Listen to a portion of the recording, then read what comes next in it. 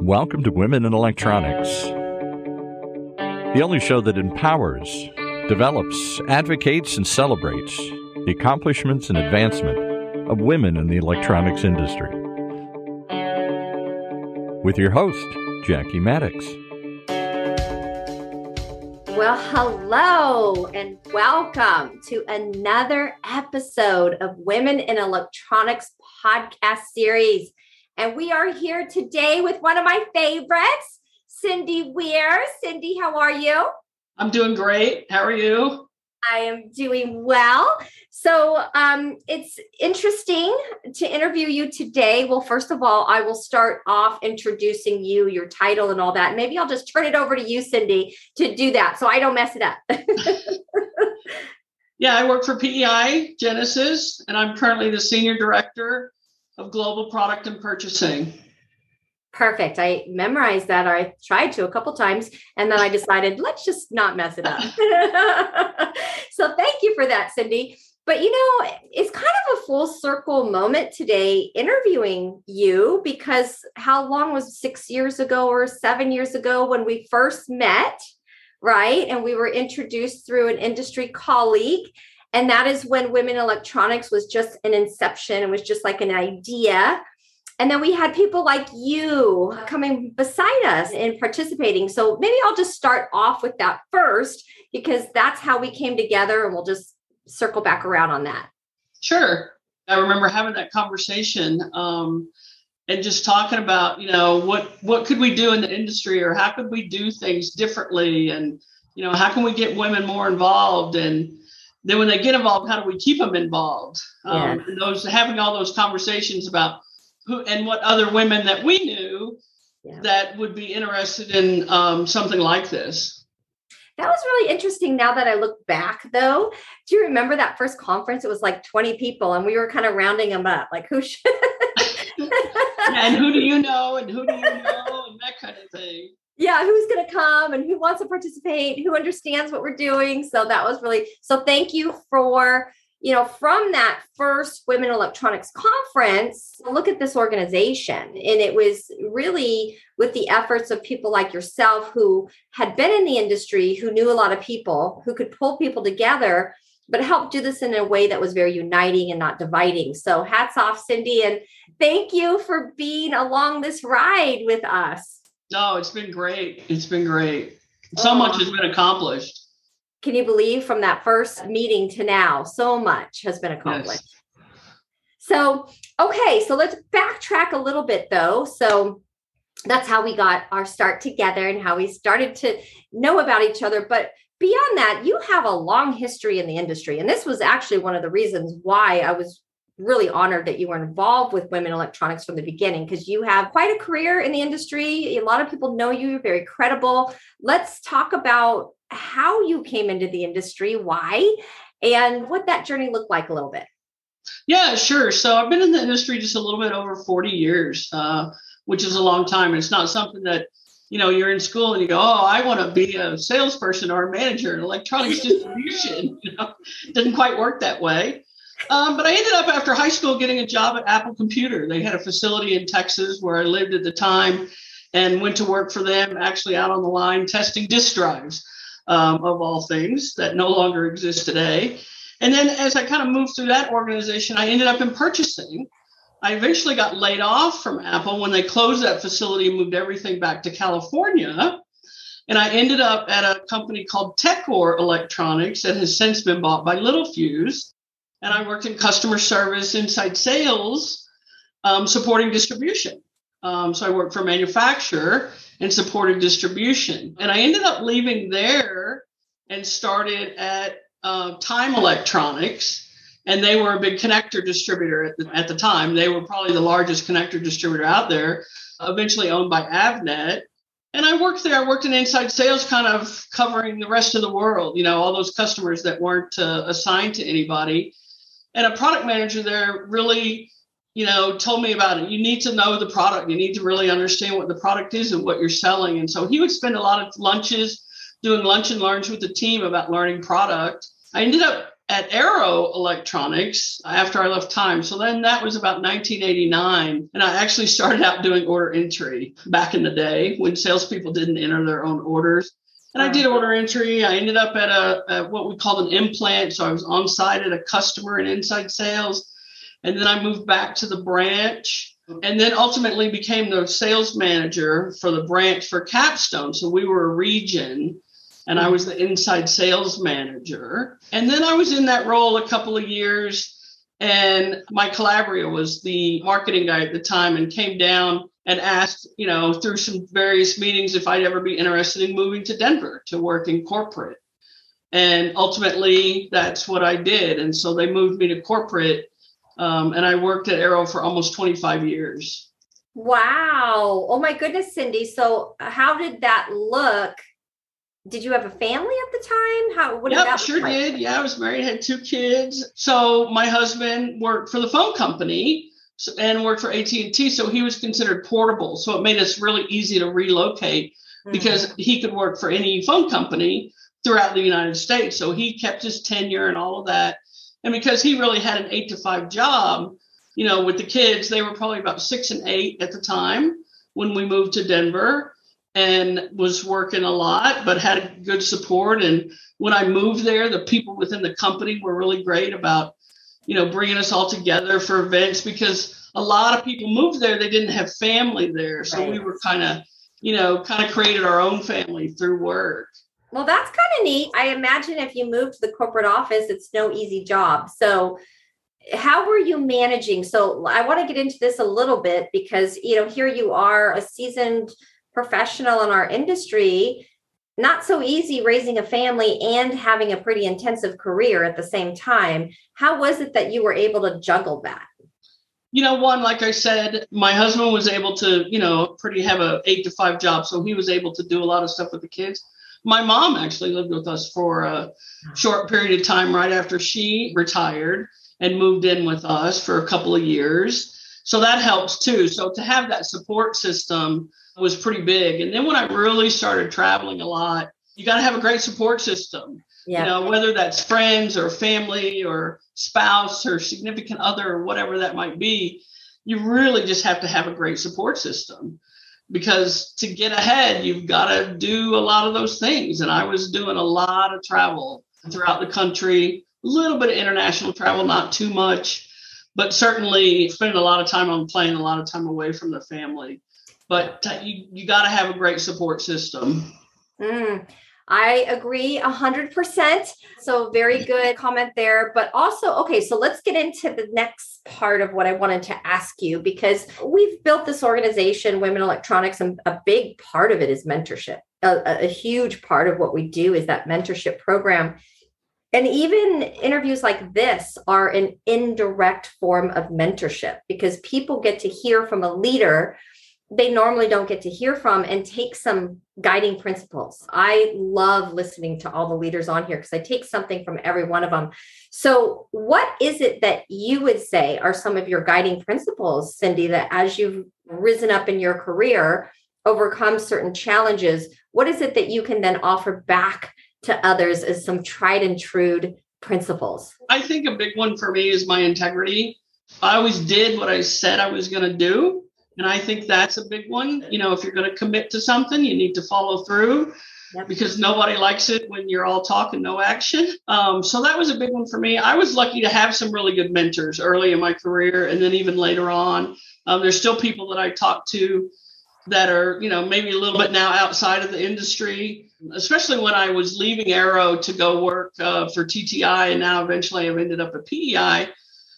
But so the integrity part is really big. Having that mentor, somebody you can talk to about, what do you think the right thing is, or, get another perspective, right? Because ultimately you have to make your own decision, right? So I had to, do I move? Do I relocate my family? Some of those tough decisions. Do I want to try for that next job? Do I want to move up? And those kinds of things. But it's good to have people to talk to and bounce things off of. I got some great advice. Stop worrying about things you can't change. Yeah.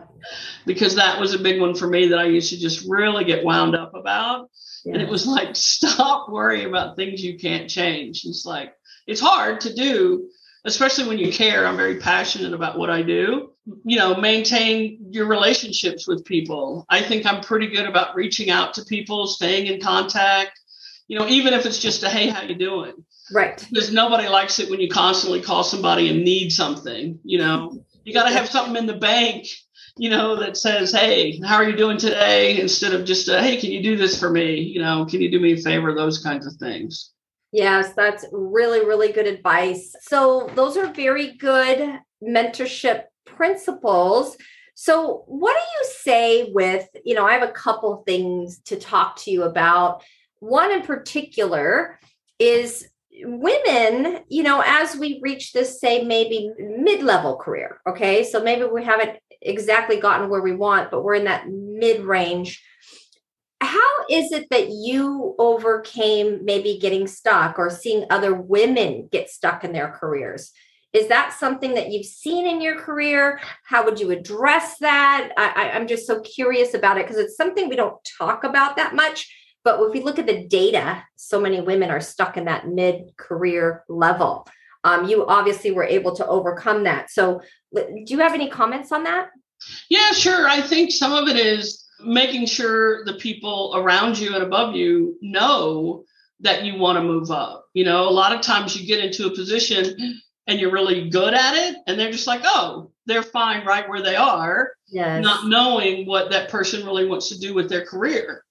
So I think it's important. So if your direct manager or your mentors or whoever it might be within the organization, they need to know what your career aspirations are, right? So you have to have those conversations and say, hey, I'd really like to get here. What kind of things do I need to do to get to that level? Because sometimes those jobs aren't always posted, right? And as company make changes within the organization, if they're not aware of what you want to do, you really have to advocate for yourself. It's so true. People forget to do that. Now, okay, so let me ask you another question. So rising through those challenges of advocating for yourself, getting to the next level, all of a sudden we come in a position where now we're managing our peers, which is an interesting dynamic, right? It's one relationship you have when you're in it together doing that. And then it's a totally different situation when now you're managing your peers. That's challenging. And I don't think that we talk about that a whole lot as women. And it's a very different dynamic, I believe, than men managing their peers. But what is your insight on that? How did you overcome some of those barriers? Well, one thing that happened is when I was a salesperson, the sales management job position came open and I applied for it, but I didn't get it. I think they had already kind of made up their mind. And so that gave me time to kind of sit back and as the new manager did things for me to look at it and say, would I have done that differently? Would I have done it, better, worse, whatever the case might have been? How would I have handled those certain situations? So that was very fortunate for me because a year later when the job did come open, I was able to get that position. And so now I was managing my peers, right? So part of it is what kind of relationship do you have with those people? Mm-hmm. I'm not a micromanager. I like to give people the opportunity to do what they need to do. I'm there to support them in whatever they might need. If they've made a decision that I think is different from one that I would have made, I would just ask them, well, help me understand what your thought process was. Mm-hmm. What do you think? Because a lot of times, people would come to me and go, what do you want me to do? And I'm like, well, what do you want? And so I think part of that, especially when you're with your peers, one, it's hard to earn respect, but you really need to have that respect. And then it would be, why do you have that respect? At one time later in my career, it happened again. And I was now managing my peers, very senior woman, who'd been in the industry longer than me. She didn't really want that position. She was comfortable where she was. Yeah. And I was like, hey, I'm here to support you. I know you know what you're doing. Yes. I don't need to tell you what to do. So if you need my help, let me know. Tell me how you want to be managed. Because people like to be managed differently. Some people like a little bit more hands-on. Some people don't, and so tell me, how do you want to be managed? And so I think that helps who was your peer now get more comfortable with you being their boss. Yes. Okay. So I actually have never asked that. How do you want to be managed? I have never asked that question. I think it's a really good question because I think we all look at ourselves like we just have a certain style, right? And we just kind of do that and hope it works. That's a really good tidbit. How do you want to be managed? So beyond that, what about having those tough conversations? Because, it's one thing to manage somebody who is an associate that you never had relationships with. You didn't rise up together. But I think a lot of women being in a male dominated industry that reach a certain level, you're going to know a lot of the people probably that you end up managing. So how about having those tough conversations? Because that's a whole different thing. Have you always been easy with that? Because that's not typically an area women love. So how about that? Well, so if I'm having a tough conversation with someone that works for me, right, whether that's male or female or whoever it might be, some of those should never be a surprise, right? Because things have happened throughout the year or whatever. Let's say you're giving somebody their annual review and maybe it's not that great, right? They haven't done a great job or performed that well. Well, that shouldn't be a surprise, right? That should never be a surprise. They should know. You have to have those conversations when things happen. So if something happens that's not what it should have been, then you have to have that immediate conversation. You can't just go, I'll talk to them later, sweep it under the rug. Yeah. I've always been known for being pretty direct. And sometimes I have to back off from that and be a little bit more, amiable that way. But those tough conversations, they're tough to have, but they need to have someone get better or do better. You got to have those conversations. Hey, this is what you need to work on. Most of the time they know it. They just don't want to admit it. Yes. But it should never be a surprise. Right. That's really good input. So now, okay, so we're going to transition real quick. Here we are in our industry. It's pretty much has evolved a little bit since, you first started to now. Some ways, not so much, but in a lot of ways it has. What would you say, like if you were a young rising professional, or if you could talk to this, just a fresh, young rising professional coming into this industry, what would be your words of wisdom to them? What would you now, after all these years, look back and be able to say, here's what I think you should focus on or think about, or here's some advice for you starting your career? Well, probably a couple different things, depending on what type of role they were in.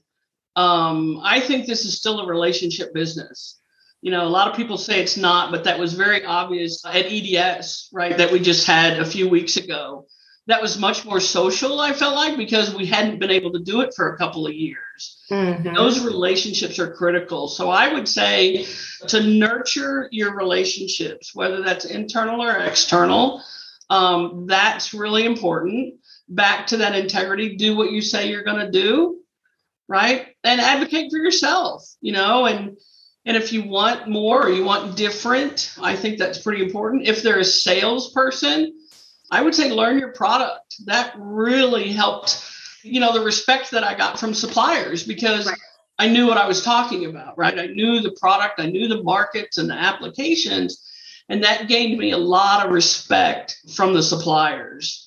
I think that's excellent. I just feel like gosh, it's funny how these things go so fast. Like we start talking and it's like all of a sudden here we are. But really, you were retiring, Cindy. Like, oh my goodness. Okay, so what's the date? What's the final date?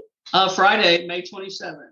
Oh my gosh. So by the time this airs, you will have been retired. Oh my goodness. So what are your plans for retirement? What are you going to do?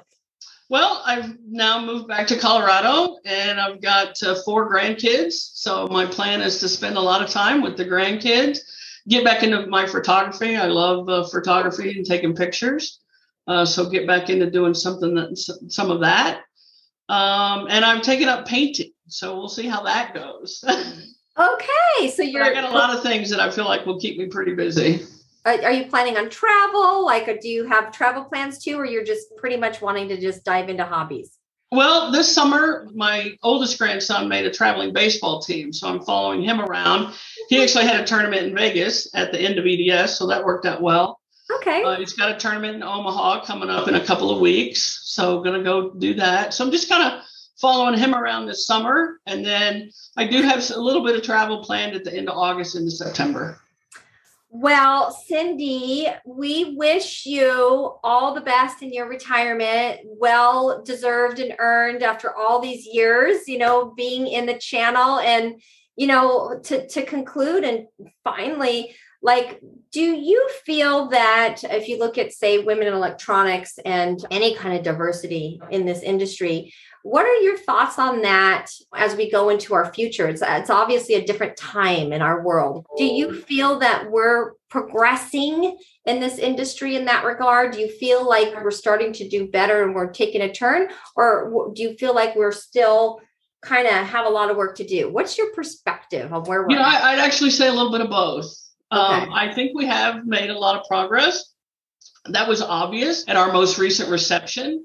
Yes. I thought the turnout was fantastic. Yes. And that a huge majority of the people who came were men. Yes. So there's a lot of men who support what we're doing, which I think is big.